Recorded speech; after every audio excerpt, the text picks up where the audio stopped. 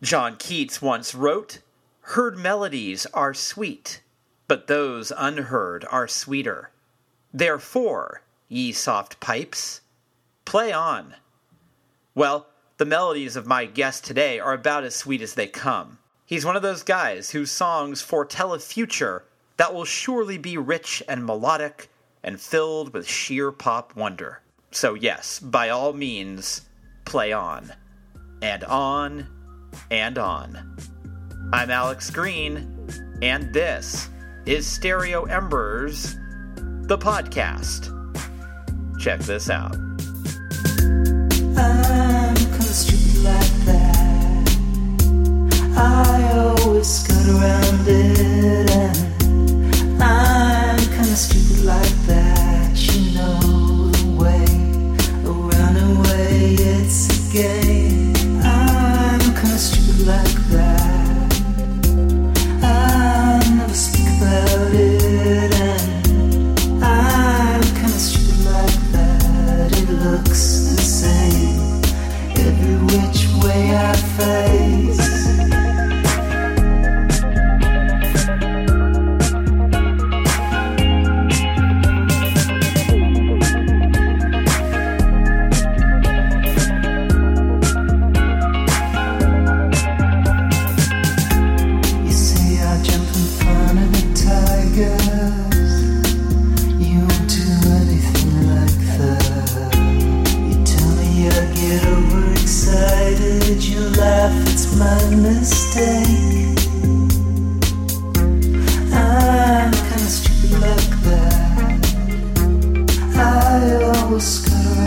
That is the music of my guest today on the program, A Boy in Chords.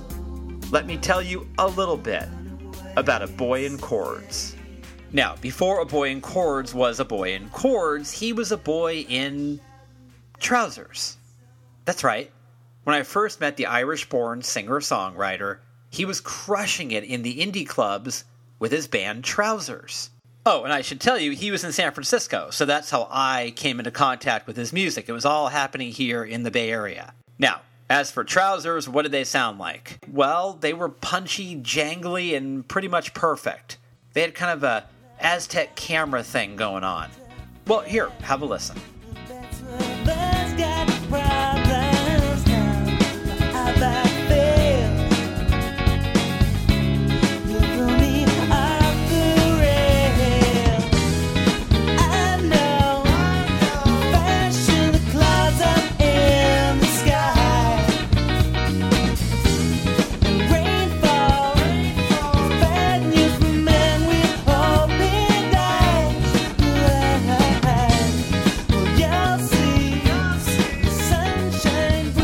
I was a huge Trousers fan. I went to a bunch of shows, and by the way, I've listened to that song a million times, and it's still as fresh as ever. Okay, back to our story. So, after Trousers folded, many years went by. A Boy in Chords headed back to Ireland eventually, got married, started a family. Yeah, a tale as old as time, but a very good tale indeed. But in between all that domesticity, something happened, and that something is something I'll let him tell you about. But before we get to that, let me tell you this. The Aztec camera vibe has matured into something more along the lines of a prefab Sprout groove. And as a result, the songs of A Boy in Chords are startlingly lovely pop wonders that are lush, rich, and deeply textured. His work just makes me thirsty for more, hence the Keats quote that I started with. A Boy in Chords' path may just be beginning, but he knows the roads well, and he's already halfway up the mountain. The songs he's got in his satchel are brilliant, and they'll only yield more and more and more, and we'll all be the luckier for it. So, let me introduce you. Here's A Boy in Chords and me having a conversation, right here on Stereo Embers, the podcast.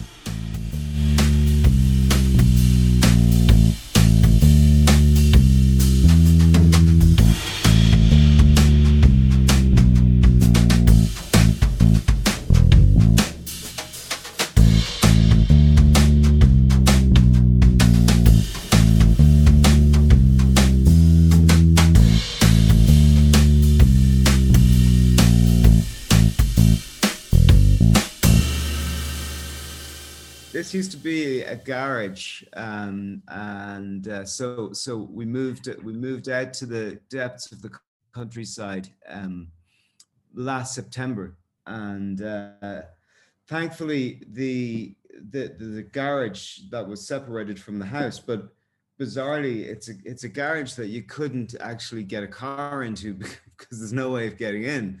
So I don't know what it was built for, but it was perfect. So I just knocked out some of the walls and turned it into my studio.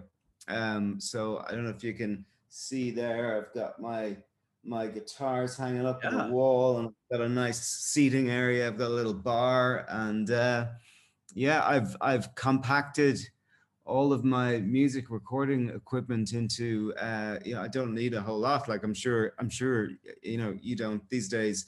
I sold all my old rack equipment years ago, and just producing music with with small devices, which is great. So it's a good space.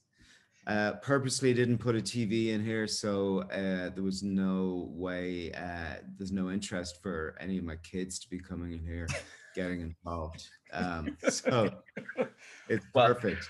Your studio looks like what I want my office to look like, but my office looks like this. It's not quite up to snuff, but mine is going to look like yours one day. Okay. Well,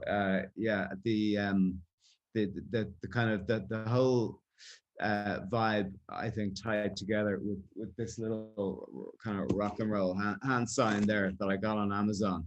Without that, it was just a regular old room. But I did buy some really cool mid-century kind of furniture in this place called Sutton in Ireland. There's a woman who imports them from Copenhagen. So I got my hands on a couple of pieces, and I have guests can stay in here. So I'd have like friends of mine who are musicians, and we might do late night sessions, and they can sleep in here because the couch folds down and all of that. So the guitar that's hanging on the wall, is that a Rickenbacker? The one on the or is that a Gretsch? What is the one on the right? I'll bring it. Yeah, that guy. Over. So this is This is a guitar that I've wanted since I was 15 years of age. It's a Gretsch 6120, and it was I think the first time I saw Roddy Frame play, he had one of these. Yep. So I actually bought this in San Francisco. This guitar, I mean, it's flawless, and I bought it new, but it's probably like almost 30 years old now. So I've got this is my baby, and then I've got a lovely kind of vintage but perfect condition Fender Jaguar and a bass, and I've got a lovely handmade Irish acoustic guitar, and then stupidly, let me hang this back up for a second. I made him show me his guitars.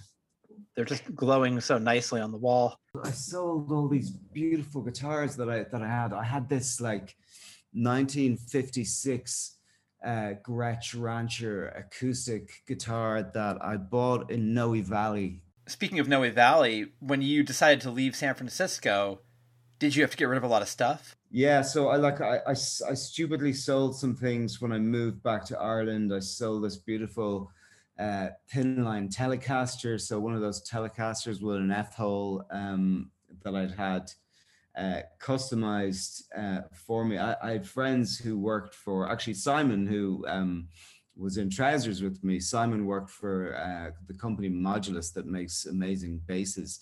So Modulus customized this Telecaster for me, and I sold them all. Baby number 2 was arriving, and I needed some money. I also, and I just regret it. I regret it all so much. I also sold this 1971 BMW 3.0 CS that I'd bought in San Francisco, and I shipped it back to Ireland. And I sold it to this Polish guy in the depths of winter. And I said, "What are you going to do with this?" And he goes, "I'm driving it to Poland." And I was like, dude, I wouldn't even drive this down to the shops. This hasn't been driven in 2 years. But off he went. I always wondered what happened to that car. Did he make it to Poland in it, or not? But yeah, so lots of regrets. But I'm happy with what I have now. It's all compact. That sounds like the beginning it sounds like the beginning of an indie film. Like an Irish guy sells his BMW to a Polish guy who's trying to drive it to Poland from there. It just sounds like a very plot-driven 90s indie film.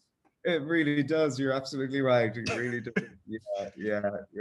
He paid me in cash, and then he gave me this little bottle of what I would describe as poison, but he described as vodka. I had one sip of it, and I said, no, I don't know what's going on with this. It was a tradition apparently, but anyway. Well, you and I met. I know you don't remember this because it was so obscure, but I met you at the Starry Plough in probably 98. Jesus, that's a long time ago. I know. And I said to you, you were holding that guitar, and I said to you, you guys sound like Aztec Camera, and isn't that the guitar that Roddy Frame plays? And you said, yes, it does, and thank you for saying that. And that was our conversation. Wow. Okay. Yeah, well, I certainly do remember playing in the Starry Plough.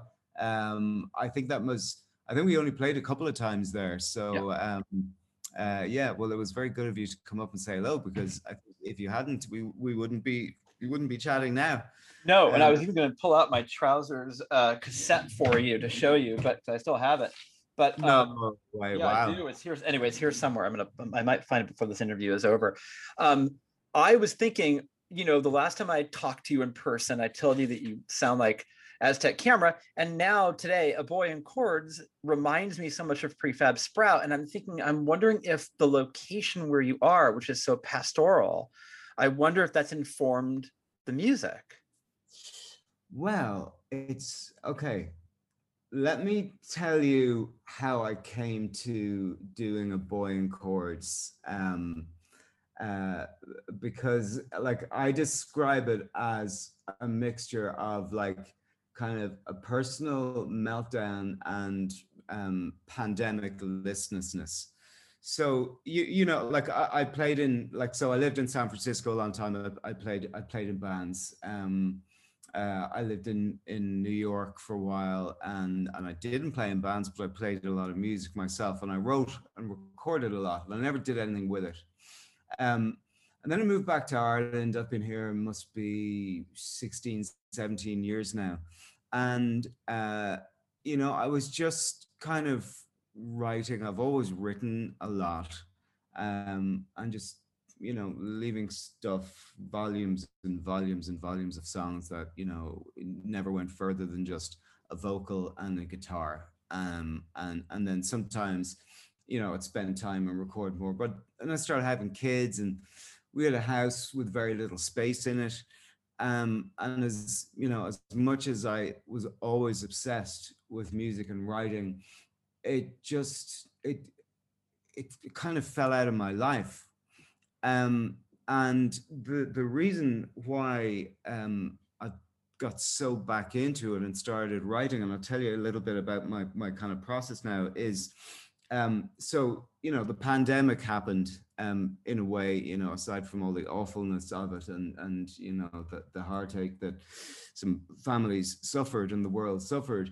I kind of enjoyed it because I liked spending time on my own. But we had just sold our house 2 weeks before the first lockdown in Ireland, and Ireland's lockdowns were really strict. So you were limited to 2 kilometers from where you lived. So we basically had 2 weeks to find a place to live, and every place we went to look for was just immediately snapped up by somebody else. So through a friend of a friend, we ended up getting this place in a place in Enniskerry in County Wicklow. And to be honest with you, we looked at it for literally 5 minutes, and we didn't give a shit. We just said, we'll take it. We didn't even remember how many bedrooms it had or anything. We were that desperate. We've got 3 kids. we needed a roof over our heads and we had 2 weeks to do it. So we move into this house pretty much immediately, and me and my wife look at each other and go, what the fuck have we done? Like, this place is way too big for us. It was on 6 acres and it had a forest and a river at the bottom of well, not the garden, of the field, and there was deer all over the place and red squirrels and everything. And we'd been in it 2 weeks and COVID kicked off. So all of a sudden we're like, wow, this is a phenomenal place to be if you can't go anywhere. So I finally had space to set up music equipment. And so I did that, but at the same time, and there was a variety of things. Like, I think there was a lot going on in my life, the stress of, you know, maybe having nowhere to live and all that sort of stuff. I ended up having a lot of panic attacks and you know, really bad anxiety, and I ended up in hospital. And I this is very Irish. You know, afterwards I told my parents, you know, I've been having these really bad panic attacks, and I went into hospital. This, that, and that. My dad's response was, geez, I've been having those for years. You know, we don't share those things. And then I found out that my brother suffered from it as well. So he gave me great advice. He got me a transcendental meditationist. I did a course in transcendental meditation. You know, I had to take some pills for a while, but you know, didn't have to take them for too long. But what it did for me was it made me start thinking about mortality, because I don't know, like, if you know, people who suffer from anxiety a lot, certainly I did when I was having them. I was like, Jesus Christ, I think I might die right now. And I started thinking about time, and I started thinking about mortality. And the first thing that entered my mind was, I haven't done what I want to do with music. And it was almost like, you know, that Nick Drake song, the Black Dog. I felt like I kept having this recurring feeling like, you know, I mightn't have that long, and I was being, you know, totally over the top with it, but that's what was in my head. So I set up my equipment, and I started writing, and something happened. I wrote in a way that I've never written before. So I put this set of rules in where if I didn't hit on a melody that I thought was catchy enough to play on radio, then it was ditched immediately. So I just didn't bother trying to finish a song unless it was going to be really, really high quality. Now, obviously, this is all my own opinion, and you know, others may think it's a pile of crap, but this was what kind of defined what I was doing. So I didn't pick up the guitar. I was always, you know, a guitar player, and I wrote songs on guitar. So what I would do instead was I would find, you know, a noise, a melody, like a little keyboard hook that I'd play, and I'd just record like 5 seconds of it, and then I would sing over it. And every time I did that, I came up with a new song that had, you know, a really strong hook and, you know, a good lyric set it was weird. It was just effortless. It was like it had been waiting there for a long time, and suddenly it all started coming out. So within I think 3 to 6 months, I'd written and fully recorded about 15 tracks. Wow. I think 10 of which, like, I was starting and finishing tracks completely, like mixing and mastering in 2 days, because I was so locked into it, and I knew it was just so organic. So that's what I started doing. And you know, and because for years I just sat on all these songs in tapes, so you know what, I'm gonna do something with these because I like them. And you know, there's certain people like, right, it's probably not mass market music, but there's people like me and you, for example, who have very similar tastes in music. So I kind of went, well, if those sort of people, that's all I want. Just people who are really into music, into that kind of indie pop genre. I'd love if a few people, got a bit of enjoyment out of them. So I decided I would just finish them, do them quickly, not fuck around with stuff that wasn't gonna, that had to take any effort really. So in a way, it was a mix of, well, one might look at that as laziness. Like, why didn't I pursue and work hard at trying to, really unlock a brilliant song? But I just felt like I just don't have time for that anymore. I work quick now, and it's been a phenomenal experience for me, and I'm really happy with what I've produced. I'm really proud. Man, this is gonna sound like possibly a conceited or stupid thing to say, but my main problem is I can't stop writing. Every time I, switch my equipment on and work on this same process, something new and what I feel is worthy comes out. So I had to draw a line, because it was never going to, well, I'm sure it would have stopped or dried up one day, but you have that thing in your head, shit, do I just keep going at this? Because it's going to dry up one day and it won't be there. And then something happened that made me kind of just put a stop to it. So I sent the track "Stupid Like That," the one that's the first single, to a friend of mine. I hadn't really sent it to many people, but I sent it to a friend of mine who happens to work for Netflix. And I thought, well, it's maybe the sort of track that would work quite well on a movie or a TV show or something like that. And I had one specific TV show in mind, and it's a reality show in the UK called Made in Chelsea. And it's been a guilty pleasure of mine for years. Like, I didn't even tell my wife I watched this show, because if you're cool, you're not allowed to watch shows like that.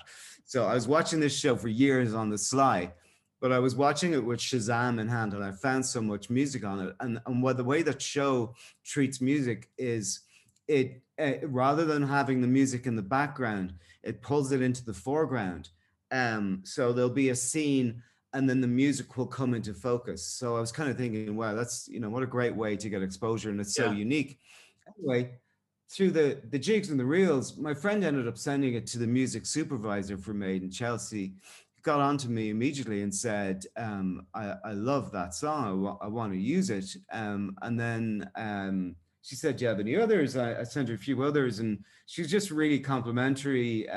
She liked quite a few of the tracks. So she said, yeah, look, I'm going to use this. So I signed I signed a kind of a sync deal. So then all of a sudden I was like, shit, I better release this track, because to take advantage of the sync, it's got to be out there. So that's because I'm terrible at this. I could have been just still sitting on this track and not have released it.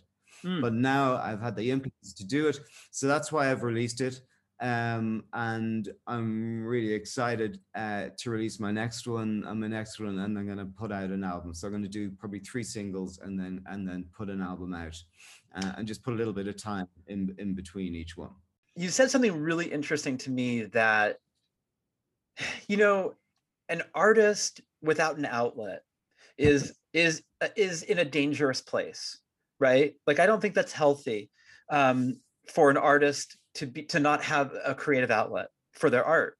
And I love hearing that you found that art soothed you, healed you, was therapeutic to you, and that it also made you insanely happy. Yeah, that's absolutely it. Yeah, right. And you know what?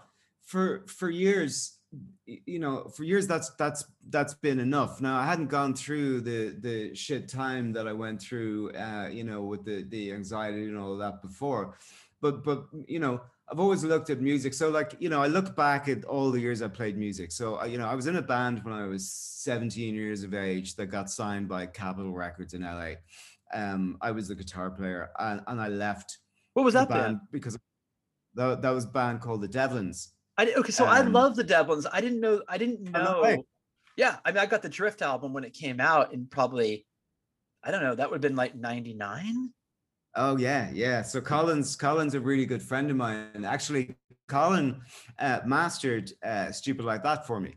Okay. He lives in LA. So yeah, Colin's a really good friend of mine, and actually he's a godfather to my youngest daughter, Holy Alice. cow. So Um, Colin and his brother, Sean, is that right? Or is it Peter. Peter. okay? Colin and his brother were in the Dublins, but you had made the decision. I mean, you guys got signed to Capitol, you're 17. That would be the moment to stay. I'm just curious as a quick sidebar why you decided to leave. Yeah, so okay, well there was a couple of things. Like I was the guitar player in the band, and you know Colin's an amazing songwriter, but I also loved writing songs. So that was one thing. But the other was you know the deal was you know the deal was Colin and Peter's deal, and you know I would have you know, and as much fun as it would have been, you know, I would have been, you know, kind of a kind of touring musician, I guess, of sorts. But also, you know, I needed a third level education. Mm. You know, I've been a careful, maybe too careful of a person all my life. So I went to college. Colin dropped out, Colin's a couple of years older than me. So I think he had dropped out at the point where I was just starting. So I was just going into university. So that's what I did.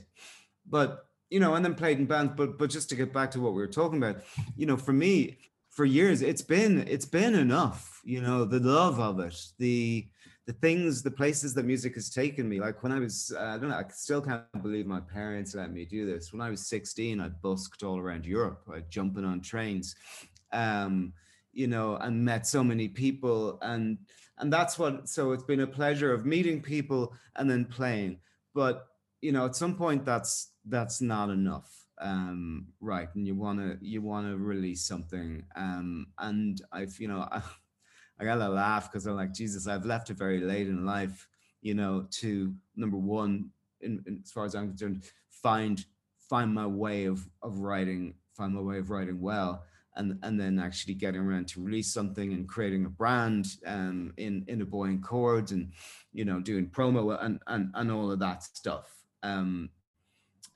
So yeah, but you know, regardless of what happens with this, I just, you know, like, I just love music. I call myself you know, a musical pervert because I listen to everything and I'm open to everything. And uh, yeah, so yeah, sorry, I've been rambling, but I think No, no. we're in the same territory of yeah, that's you know that's what I do. But now I just love other people to get a chance to hear it. Yeah, and by the way, you went to university in the States. Did you and Colin both do it here or in No, Ireland? no, we were in Ireland, and then I got a green card. Um, so that's how I ended up in San Francisco. Myself and Simon both got green cards at the same time.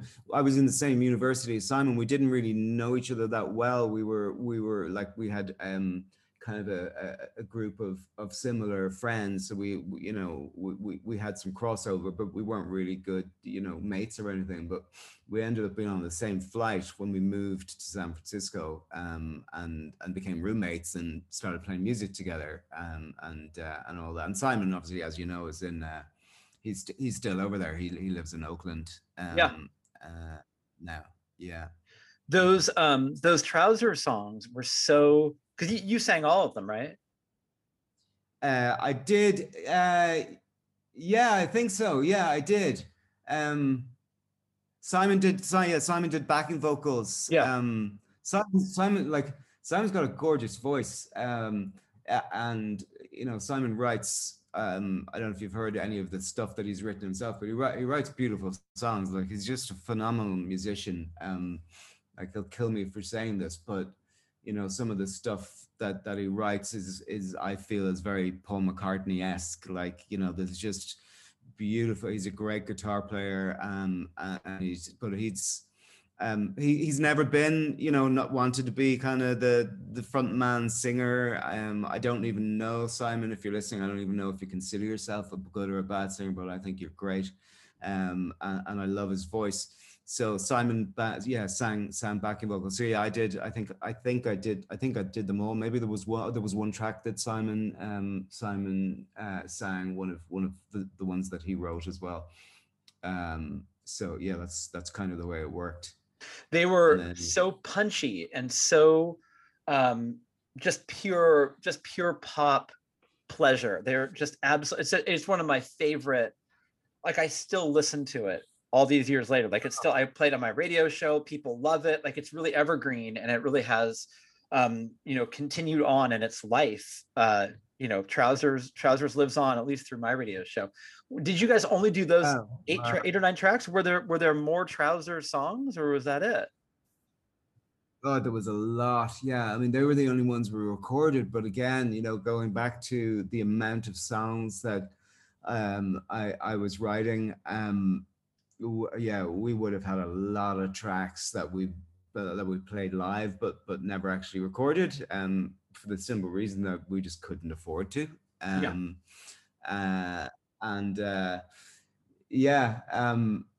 So I ended up. I'll send you this maybe after the show. Simon just turned 50. I wrote a song for him. That chronicles our entire relationship in 10 minutes. It's called Fast Friends. Simon was actually like a kind of a champion sprinter in Ireland. So the song, it chronicles kind of our friendship. It's interesting because you were saying that you consider yourself cautious, but busking across Europe at 16, moving to San Francisco without really knowing anybody, those are not cautious moves. Those are pretty brave. Yeah, I guess so. I'm one of those people that if I think about, I spend too much time thinking about things. And when I think about things, I talk myself out of them. So any of the things that I did, that would be considered as, not cautious, I just didn't think about it. I just kind of jumped into it.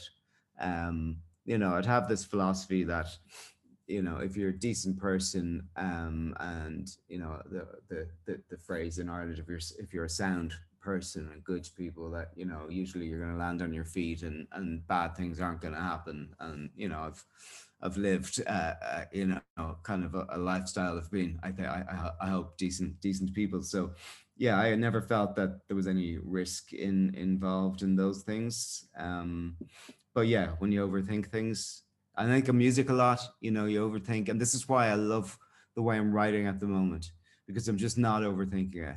I'm operating in that I'm going to get on a train and I'm going to busk around Europe frame of mind. Like the very first thing that comes out of my mouth is the first lyric, and it doesn't, that's what's going to be in the song. And now I'll re-record vocals and I'll layer and I'll build and stuff like that.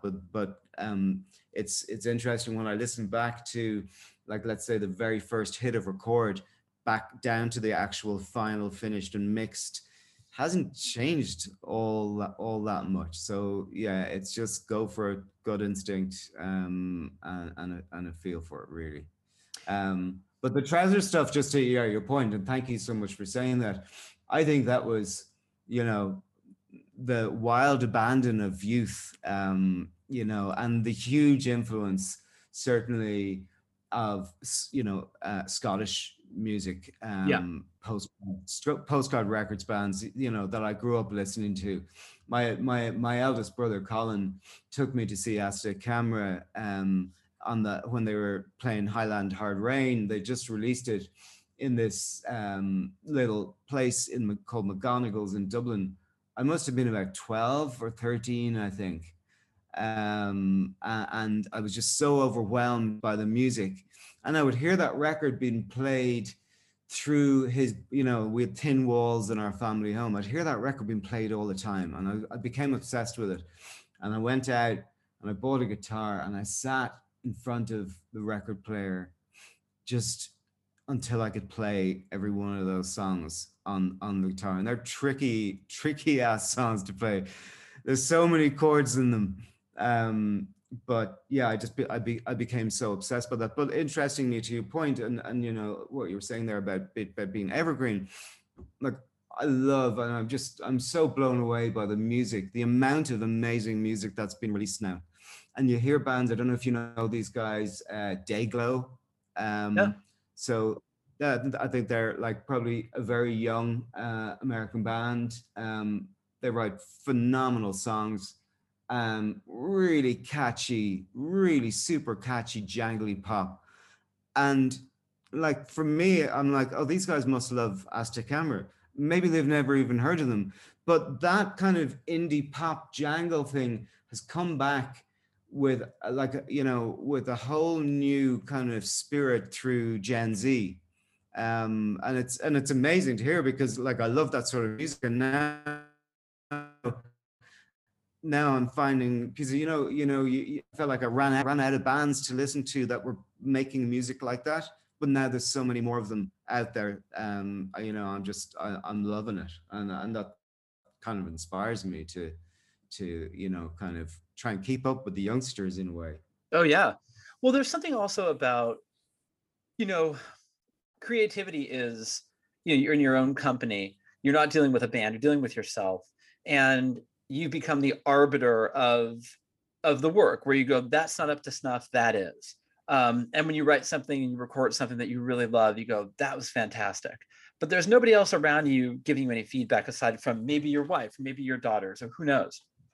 The Netflix stamp of approval must have really given you a jolt where you kind of went, oh, like I'm on to, I really am onto something. Because Netflix, I would imagine Netflix says no a lot more than they say yes. Yeah, well, it's actually sorry. Netflix was my friend who works for Netflix was my conduit to the Made in Chelsea show, which is actually an E4 like a Channel 4 show. So just for for correctness, Oh yeah. it wasn't Netflix per se. But that show that they love them, and subsequently, I sent chat to a couple of other friends who work in the movie business who just, I never asked them to do anything. I'm quite shy about asking people for things. I don't know why. I just am. But so friends of mine, who they'd be pretty well connected. I'd send them to other music supervisors who've had very similar feedback. Love that, want to use it. So yeah, I guess for the first time in a long time, I went, okay, well, maybe this is okay. Maybe this is quite good, because you're right. Right. Sometimes just having a clue. And to be honest, I can't take my wife's feedback seriously because she's gonna say, she's gonna promote me. She's gonna say everything is nice because she's just, she's lovely like that. My kids are a bit better. Like my daughter Lulu, she's 12. She's got a really eclectic taste in music, and she can be quite cutting in her feedback. But you know what? She's introduced me to a lot of music, like these bands like Dayglow that I wouldn't have heard of before, because she hears them on TikTok. But yeah, I take her advice, and I'll change things. And it's amazing to hear a 12-year-old almost like be a producer, because she'll go like, those harmonies need to be pulled down. And she actually did backing vocals for me on a track that I hope to release. I'm going to release it next summer because it's a real summery jangle. I think you'll like it. It's a real Aztec Camera type one. That's super catchy. So, but you're right. Aside from that, I hadn't sent them to anybody. I feel weird about sending people songs. I don't, I never wanted to come across as in like, hey, look what I've done. You know what I mean?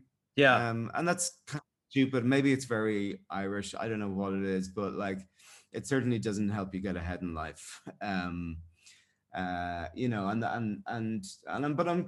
glad I did it now. I've been like kind of a close but no cigar guy for a long time in music. So the guy actually who signed the Devlins, I don't know if you would have heard of him, a guy called Hale Milgram. He was the CEO. He was the CEO of Capitol Records back in the 90s. And so years after I'd left the Devlins, I'd moved to San Francisco. I'd left, or I now remember my point on Simon's song. It was I covered about, so I quit Trousers, and I felt eternally bad for it, kind of breaking up the band that my best friend and two other really close friends in Daniel and Derek were in, and so part of that song that I wrote for him was an apology section in it. So I started, when I quit, I did it because I wanted to, I was focused on, at that time, I wanted to try to get a deal. And I felt like I was having to do everything, like making all the phone calls to the record companies and getting all the turn down. So I bought my own equipment. I started recording, I started writing that, and I put together 5 tracks. And just out of the blue, I sent it to Hale Milgram. Colin Devlin gave me his phone number or email, and I just sent it to him, right? So, and then I come home from work one day, and the phone rings about 7 p.m, and my girlfriend at the time goes, "Hey, Graham, this guy called Hale Milgram on the phone for you. He wants to talk to you." I'm like, holy shit. So I get on the phone, and he goes, "Graham, you sent me 5 songs, right?" And I'm like, "Yeah, I did. Thanks for the call." And he said, "I don't typically call people. You know who I am, right?" And he wasn't saying it in a braggy way, but I said, "Yeah, no, I'm very aware of who you are." And he goes, "I'm calling you because I think your music is amazing. Here's what I would do with you." And he's talking about record deals. And anyway, on the phone, he critiqued the 5 songs that I'd sent him, and he was like, "Song number 1, 10 out of 10. Song number 2, 9 out of 10. There was one song on that he said it wasn't my favorite, but I'd still give it a 5 out of 10. So this guy was giving me phenomenal feedback, and inside my heart's racing, and I'm like, "Fuck, this is gonna happen. This is gonna happen." And he goes, "So I signed like The Cure and Crowded House," and he's listing off all these amazing bands, and I'm like inside going, "Oh wow, this guy likes what I'm doing." And he ends the call with, "But listen, my position in Capitol has just ended." So there was some sort of fallout out there. He got some sort of golden handshake, and he walked off into the sunset with a bunch of money. And he said, "Graham, I have 2 options here, right? Number 1 is I'm going to start my own label, and I'm going to sign you as my first act, and we're going to work you, and it's going to be great. Or my other passion is environmental." And this was, years before anybody, really even thought about sustainability. So he went with option 2. So so it didn't happen for me. And I had so many situations like that in my life where I'm like, "Fuck, just maybe it's not meant to be," and that maybe had me switch up as well. So now I'm at the stage where, like, no expectations. I've released this single, and I've been pushing it in Ireland, and I'm just blown away by the reaction so far. It's getting national radio play like pretty much every day. Whoa. Yeah, it's getting a lot of radio play, and it's interesting. It's getting a good mix, because it is quite an indie sounding track. But I tried to, and this is accidental, but the sort of music I like is a kind of a crossover of kind of what I would consider to be mainstream indie pop. So I think my songs in theory would work for, daytime radio as well as, some of the more specialist shows. It's a good day. The seasons are changing and my mood swings tapped out. Unlike my old ways, there's no misbehaving and I'm all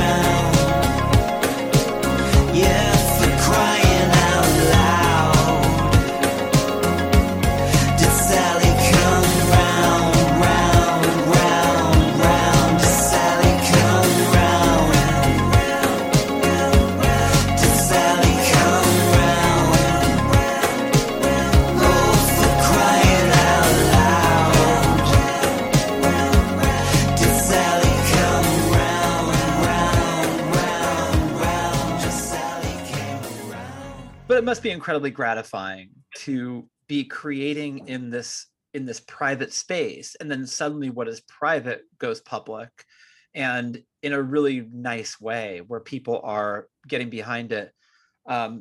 That must just be so validating. Not that you needed it to be, but it's nice that it is. Oh, it's so nice that it is, and people are so nice about it as well. You know, and it'll be interesting. You know, I'd love to obviously replicate the success that I'm having here off this first single in the UK and in the US. And I have a particular eye on Japan as well, because you know, not to make an awful sweeping statement, but you know, the indie pop and Japan just to me go kind of hand in hand. Yeah. In terms of a viable market.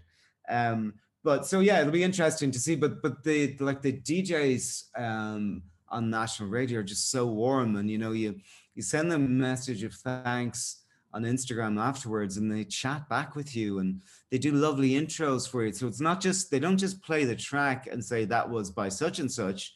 They play the track and they talk about you, and they tee it up, and then they talk about it afterwards. And so that's yeah, I mean, that's really lovely. And I do kind of, I'm pinching myself,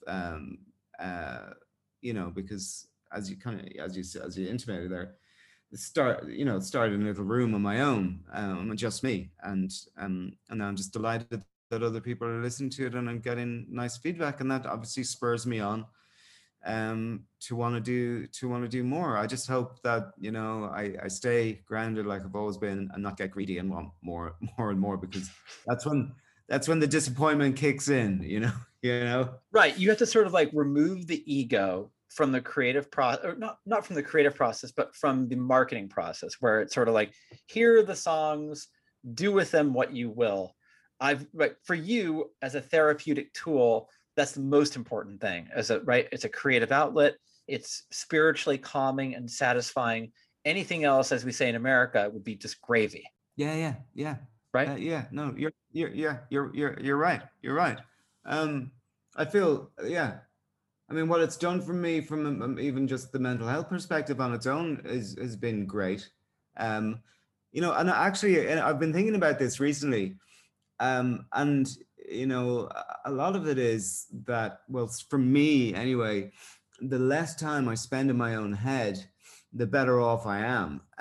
You know, kind of from a mental health perspective, because I do have a habit of, you know, going to dark places and thinking dark thoughts. But when I'm playing music and when I'm recording and writing, I'm just so consumed by it. And you might start at 5 p.m. and you look at your watch, and all of a sudden it's 3 a.m. So you've had no time to think dark thoughts. Right. You know, and all, you know, and it's weird as well. I've got this strange kind of like a yin and yang or juxtaposition that, you know, I'm writing what I think is, you know, for the most part, really happy, jolly music against a backdrop of, a head that's been quite negative. So that's got to help too, right? That's got to help just bring a bit of balance and sunshine into your life. That and the yellow top. It's very perky, Graham. But you know, colored chords that I wear. Yeah, it's interesting because I think that there's a clarifying element where now that you are creating, and by the way, I got to tell you, like, it's cool to tell you this face to face, but like for the last, whatever it's been since 97, 98, 25 years, or that has been, you've been like one of my favorite singer-songwriters. Even with just 8 or 9 Trouser songs, I put you up there with all my favorite guys, like Roddy Frame, like Paddy, like those songs that I know my initial education of your work. Like I think about those songs a couple of times a week, but they're like a part of my DNA almost, right? They're amazing work. And so it's really gratifying as a fan. I get to hear more of your work. It makes me insanely happy. So.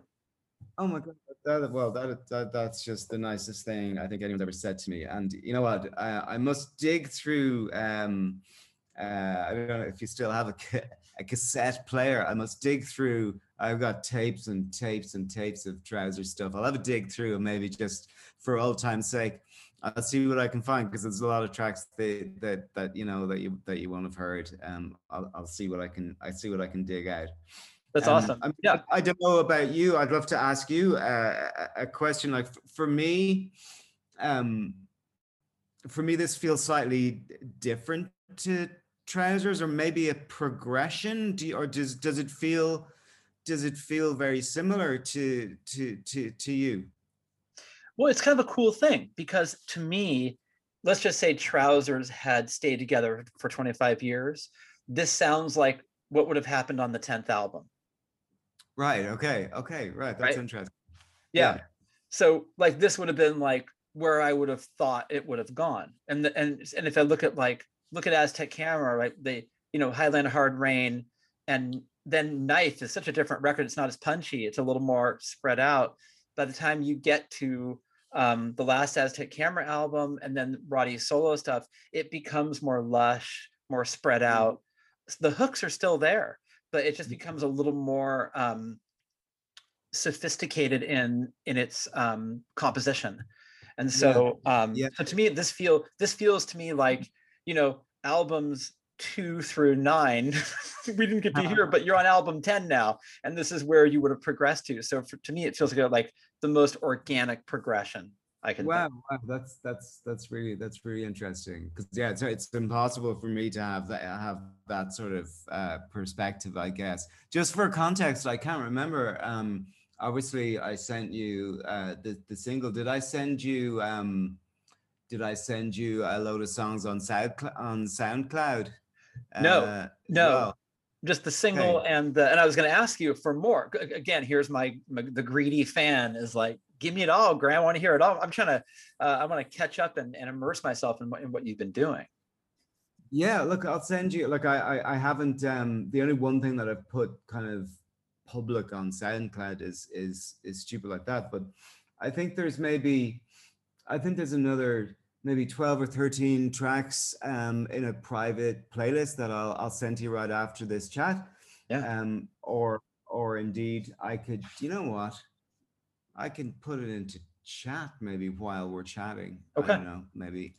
Actually, no, I'll end up messing around and taking too long. I'll send it to you. I'll send it to you afterwards. There's so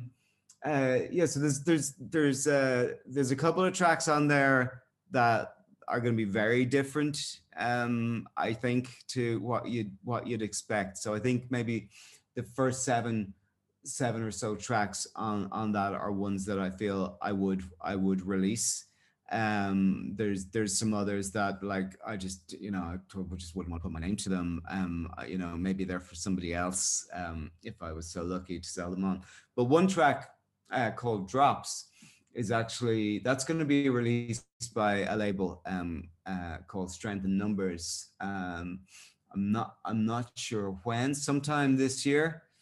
So that's a really interesting track, because it's like maybe a psychedelic version of the music that I write. So I'd be really keen to get your reaction to that one. I think you'll really get the other ones. I think. But I'm excited for that one to be released. So I connected with this guy called Glenn Brady, who would be quite well known in Ireland. He played with Cranberries. He's a producer and a songwriter. And he's got a new band called Death Nettle, actually, who are great. So I sent him a song. I think it was the first songs that I wrote in this new batch. A song called Daffodils, just out of the blue. And I knew him when we lived in New York, kind of. So anyway, we started chatting over email and sending each other songs, and we built up this great rapport. So he's the one. He started this label, Strength in Numbers. So he's putting out Drops. But then I started playing on some of his stuff. So he's just released a track called War Machine, and it's worth a listen. So I wrote all the guitars and played all the guitars on that, and it's very so it's kind of like a mixture of Duran guitars and maybe a little bit of ZZ Top and Wow. Cure. It's very 17 seconds Cure style guitar stuff, but the big the big buzz that I got from it, excuse me, aside from working with Glenn, and it's a wonderful song, is Andy Rourke from the Smiths plays bass on it. So I tried to tell my kids, hey, guess what? I've just collabed with one of the guys from the Smiths, and they're like, who? I'm like, okay, I'm not even gonna bother trying to tell you how happy I am about this. So yeah, that's a real so that track was just released a couple of weeks ago. It's doing really well as well on Irish radio. So I'm plugging it here, Def Nettle, and it's called War Machine. I'm on guitars, and Andy Rourke from the Smiths is on bass, and I could die happy after that collab, right? Yeah, I actually have an episode of this program with Andy that we're going to be airing pretty soon. I did chat with him.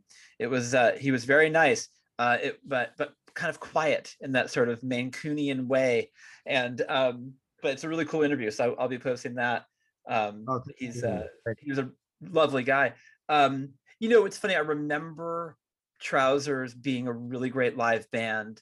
I also, I was 27 and I was still ruled by libido. And I went, how come there's always beautiful women at Trousers concerts? I don't know if you remember that. Oh, I remember that. Yeah, that was, yeah. Always. Yeah. Well, handsome lads. But you know what, we used to laugh. You remember the Spice Girls all had their own names. So we had Spice Girl names that we called ourselves in Trousers. So I was Short Pants because I was the smallest in stature. Simon was Fancy Pants because he had all these gorgeous guitar licks, and he used to wear these like great tartan trousers on stage. Derek, the bass player, was Hot Pants because he was the really good looking one, and Daniel was No Pants because Daniel played in a dress most gigs with no underwear on. And now nobody knew that because I don't think anyone saw what was going on under the dress. But yeah, it was our own little joke that we had our own kind of Spice Girls names. I literally drew the short straw by being called Short Pants. Whatever. Being short in stature myself, I can relate. But I do remember I was one time you guys were playing and I was looking around going like, good God, what's happening here? It was fantastic. But, you were a great live band. Is there in the back of your head, are you thinking like maybe a gig or two? Would you be open to that? Is that something that you've thought about, like taking it public, or? Yeah, I've thought about it, and the aforementioned Glenn from Def Nettle is putting huge pressure on me because he wants me to start playing gigs. But to be honest, I'm going back to I'm sticking to my focus on time is precious, and and just I love writing and recording. Don't get me wrong, Jesus, I'd love to play a gig, but I'm put it this way, I would definitely play a gig if there was a demand for it. I'm not going to go out and try and build a fan base by like what we used to do in San Francisco in the Trousers days. I just I don't have time for it. I don't have the appetite for it. But were it to get to a stage where I had enough listeners on Spotify and followers that I could feel confident that a promoter could get me a good show that had a good number of people at it, well then yes, I would, and I'd love it. It would take a lot of work because I would be old school in the way that I would want it all played live. And there's a lot going on in those tracks, and I play them all myself. So I'd need to either hire session musicians. I don't like the idea of being a guy up there with that beautiful orange Gretsch and triggering stuff from a laptop. It just, I think, Yeah. I think it's cheating the people who pay money to see you. And I just, and also, there's a rawness, right, to the live show versus that. So there would be a rawness to the polish that I have that I think would be really exciting. But yeah, so one day, but only if people really want it. Really, that's my answer. And also, do you and Colin Devlin, do you guys talk about collaborating? Do you guys talk about doing stuff together? Well, so Colin lives in LA and I live here, although he's coming over in July, so he's going to be over here. And now that I've got the studio set up, like whenever we get together, we play. But it's more that, like, it's more kind of critiquing each other's work and kind of, oh, maybe what if you did that there and what if you did that there, as opposed to writing together. Because I think we've got very, like, so we have very similar tastes in music.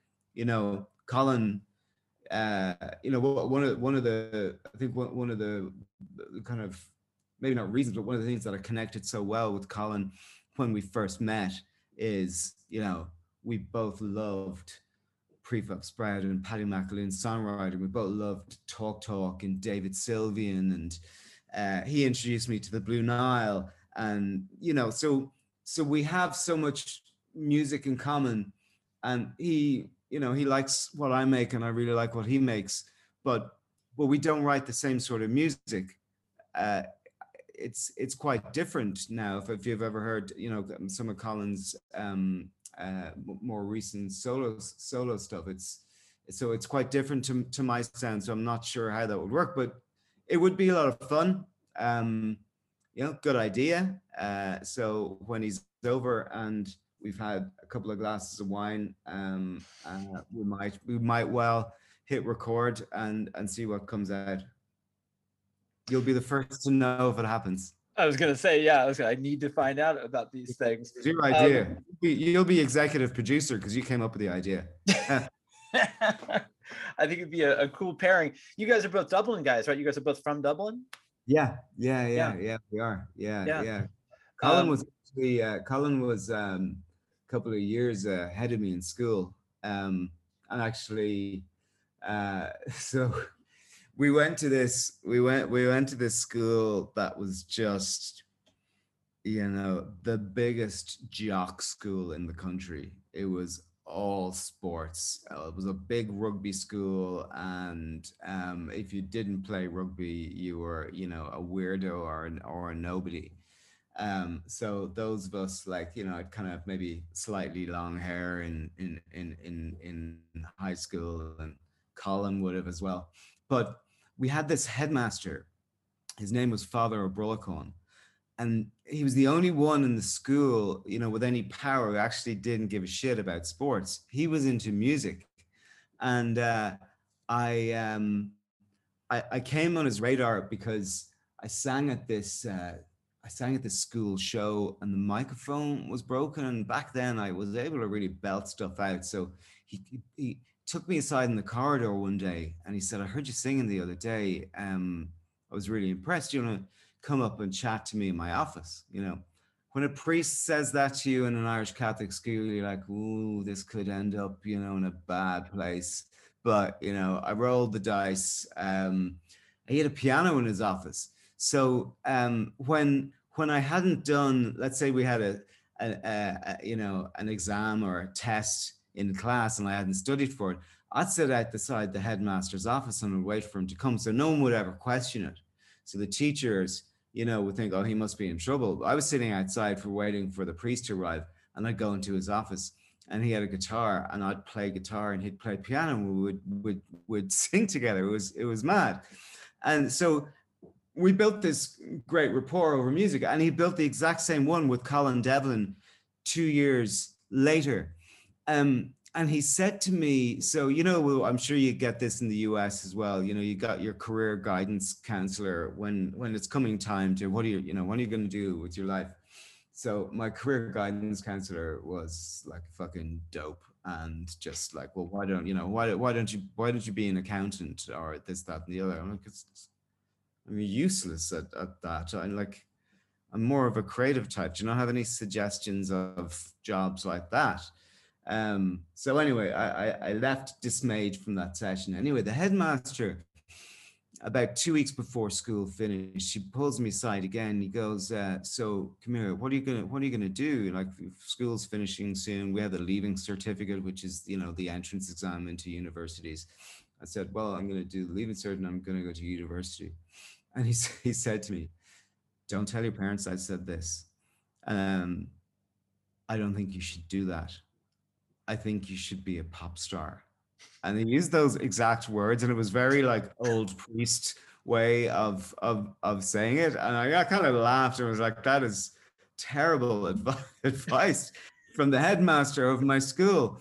But thanks. And then he said, there's two people in all the years I've been here that I would suggest that to. You're one of them. There's another guy who's left school now. I said the same thing to him, and we ended up being in a band together. And that was Colin Devlin. It was weird. I mean, he had a good ear. He was, right? He was a great priest. Some of the stuff that he used to tell me, he was only like, I'm not going to cast aspersion. There was a lot of dodgy priests in that school. Like, you've got to, watch yourself, not be in a room alone with them. There was hands down, trousers left, right, and center. It was all what you read in, in the media. But he was unique in that he wasn't like that. But he would say things to me like, oh, such and such's mum. So he'd be talking about like kind of a MILF mum of one of my schoolmates. And there was one woman in particular, and she used to come in. She's quite a chesty lady. She wore a lot of leopard print. And he goes, yeah, I've been propositioned a few times. And I'm like, really interesting. And, what about your vows? And he's like, well, yeah, I can't do anything about it because of the vows, but I'm not gonna lie, it's pretty flattering. So he was a cool priest. He was a headmaster that just spoke to you in normal terms. He used to come and watch. I kind of a school band. He used to come and watch us rehearse in a friend's house on Saturday afternoons, and would be like 15. Drinking a sneaky beer, and he wouldn't care. He was just, it was great. So, he was actually, looking back on it, just somebody I think about quite a lot, of being a big influence in my life. He's actually the only one, of a, sort of senior paternal type influence that encouraged me to do music. Like, it was not a thing to do in my family. It was completely discouraged in my family. Like, if I heard my dad coming up the stairs, I'd have to hide my guitar under the bed and pretend I was studying. It was that. I was the only one. I really wanted piano lessons. They wouldn't let me get piano lessons. But all my other siblings got piano lessons, and they all gave it up.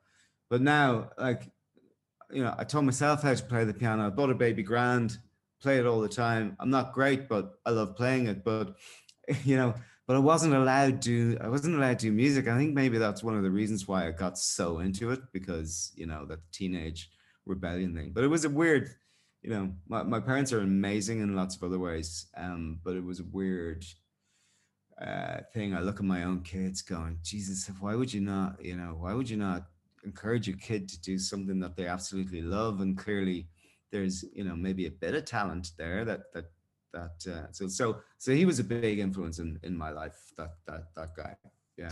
Yeah, it's interesting because he sounded less of a headmaster, less of a priest, and more of a bro. Like he sounded like he was a good dude. It's interesting because I always think of Ireland. I think that music is such a huge part of the culture, and also art, writer. The great writers and the great painters. It's interesting to see that your parents were sort of like not that into the music side of things. It's kind of curious. Yeah, well, that's it's part of growing up and where you grew up in Ireland has it would have shaped how your outlook on life. So, my dad born in 1936 in a place called Castle Island in County Kerry, very poor family, one of eight. Um, Worked his arse off and started businesses. So he did well. He took care of us well, and he was a great dad in all those ways. And I think just because of the way he grew up, it was hard work, none of this highfalutin dreaming. You knuckle down, and that's what you do, and that's what life is. And there was no room for anything else outside of that. That was just the way my family was. And even to this day, like, I told him, he's what, 86 now. Told him the other day, oh Dad, my song was played on the radio. He just couldn't give a shit. Like, yeah, wouldn't even ask a question about it. Wouldn't want to hear it. Wouldn't say, oh, can I have a listen? It's kind of hilarious now. We have a great relationship, but that part is kind of hilarious. I just laugh it off now. But there was a long time where you'd go, give me something here. Come on, Well, okay, what if you said to him, because I know what you're talking about, but what if you said to him, my song was played on the radio, and then you hold up a bag with a dollar sign on it, and you go, and I got this. Would that connect differently? Oh, absolutely. Yeah. Well, there you go. Of course. I don't have the bag though, Alex. The bag's non-existent currently, and maybe forever. I know what you mean though, because I think that's the thing where like it makes sense where you go, I did this creative thing, and here's the bag of money, and then the parents go, oh, now I connect it. Now it's connected because now I see like financially that it's reward. Yeah. My dad's the same age as your dad, and it is of the time where it's sort of like, why would you do something that doesn't pay, right? That doesn't make money. But there was a shift in your house because at 16 you bust across Europe. You were busking across Europe, so clearly they relaxed the reins a little bit, or no, he didn't know what I was doing. No. So yeah, there was that. That definitely wouldn't have been encouraged. But but I get it. It is, it was out of love and protection, in his eyes, Yeah. just cared, wants you to be okay in life and all of that. So I get that, but what it missed was the biggest part of it all, which is happiness, and maybe think about the fact that okay, everyone needs to earn some money to live, and particularly these days needs to earn more because everything's gone so expensive. But let's focus on happiness as number one, and then go from there.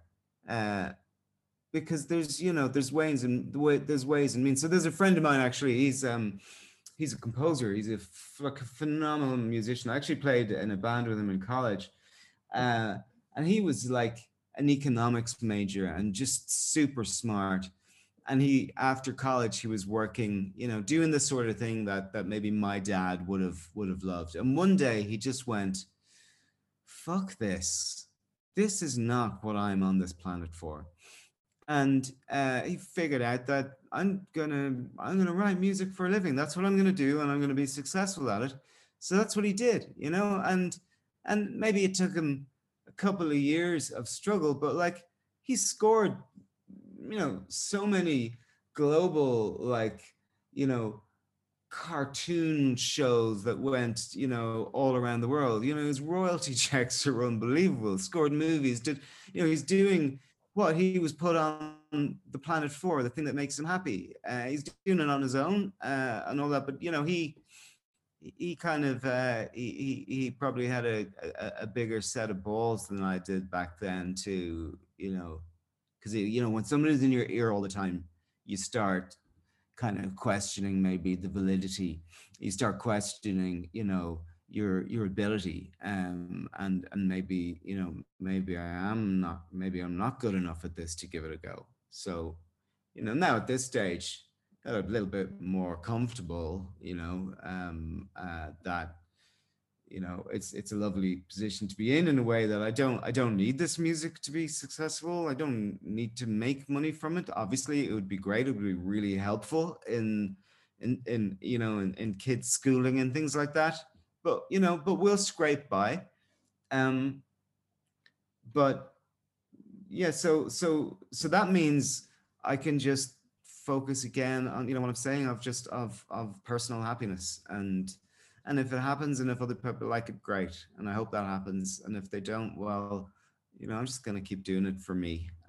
And hopefully for you, Alex. Yes, for me, for sure. Because the thing that you and I both understand that maybe our fathers of that era don't, is that the happiness is the bag of money. That's it. Yeah, absolutely. Yeah. Right. I couldn't be the kick that you get, the buzz that you get from creating something is amazing. I don't look at a paycheck at the end of the month that I get from my normal job and get any sort of buzz or emotion from that. It's just functional. That's it. It has to be coming in, or else the anxiety kicks in again. Well, right, exactly. But yeah, you're right. I mean, there's nothing delivered from that, from the money part. Now, I actually really enjoy my work life and stuff that I do, and I have to balance that, as I think most musicians, certainly in Ireland, with the exceptions of U2 and maybe Damien Rice or Glenn Hansard, there's a handful of people who are fully self-sustained. Okay, maybe more than a handful that can just do music, but most people they've got to work as well as do music, and and it's two jobs and it's a lot of work, but you do because you love it. I'm so glad that you're making music. I'm so glad that it's a gold rush for you, and it's like, what a brilliant time. I feel the same way about my own writing right now. I feel like I'm just on fire, and it's just like, I'm not asking any questions. I'm just doing it. And I've never been happier artistically. Well, congrats on that. It's it's a wonderful place to be, and long may it continue. So like, I don't know if you feel the way that I do when I was explaining that, all of these songs just keep coming out of me. It's like if I didn't have to, do a day job, there'd be stacks and stacks and stacks of them.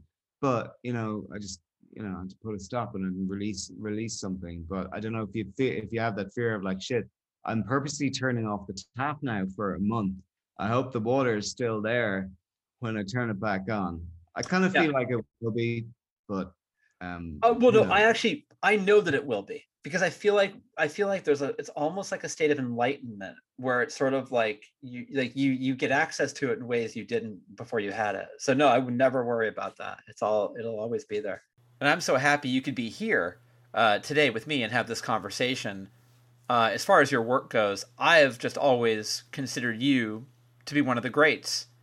And I think the world is finding out what I've known all along, which is, you're a staggering talent, pal. Thank you so much, Alec.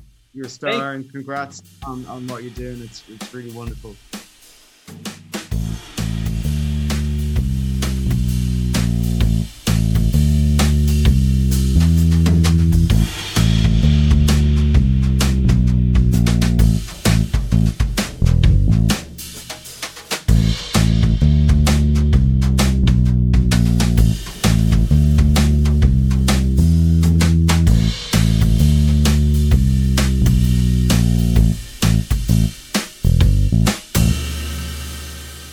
I really enjoyed that. A Boy in Chords, what a great guy. Such great music. And listen, I know you heard during that interview, he was like, oh, I'm going to send you a private playlist. And he did. And I listened to it all. And it's phenomenal. I mean, it really is like staggeringly good. And you're probably like, well, that doesn't seem fair. Alex gets access to all this music and I don't. Well, that's not totally true, because A Boy in Chords let me debut for you a song from that playlist. That was the one I just played. Did Sally Come Around is the name of the song, and that was an exclusive premiere. That has never been played or heard by anybody else until now, and now you've heard it. So big thanks to A Boy in Chords for sharing the treasures from his secret stockpile. And believe me, it is quite a stockpile. A Boy in Chords on Instagram is where you need to go to find out what's happening with him. That is all one word, A Boy in Chords, C-O-R-D-S. Visit alexgreenonline.com to find out what's happening with me. There is a new book which will be out in December. I will be talking about it relentlessly. So visit the site, listen to the podcast. You're going to get it from all angles. Follow me on Twitter at Embers Editor or on Instagram at Embers Podcast, or just email me, editor@stereoembersmagazine.com. Check out bombshellradio.com for all the information you're going to need to know about our radio station and what makes it tick all day, all night, all year. Don't forget that Stereo Embers, the podcast, I'm sure it slipped your mind that we're available on all podcast platforms. Go to the one that you use, subscribe, rate and review, and tell every single person you come into human contact with. Let's close the show with a longer listen to Stupid Like That, the first single from A Boy in Chords. Enjoy it, and thank you as always for listening to Stereo Embers, the podcast, only right here on Bombshell Radio. I'm kinda stupid like that. I always got around it, and I'm kinda stupid like that. You know the way around and away, it's a game. I'm kinda stupid like that. I never speak about it, and I'm kinda stupid like that. It looks the same every which way I face.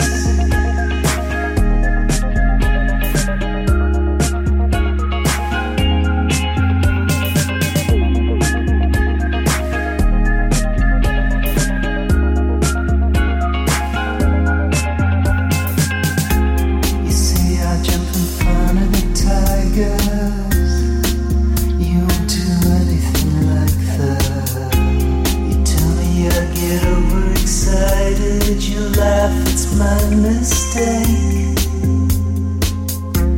I'm kinda stupid like that. I always got around it, and I'm kinda stupid like that. You know the way, I'll run away, it's a game. There's no doubt, everybody shouting me down. It's only miles away. People always saying the world is round. It's my mistake. Everybody saying the world is round. I'll take the bait. Everybody saying that it's my round, but I'm kinda stupid like that. I always got around it, and I'm kinda stupid like that. You know the way, a runaway, it's a game. I'm kinda stupid like that.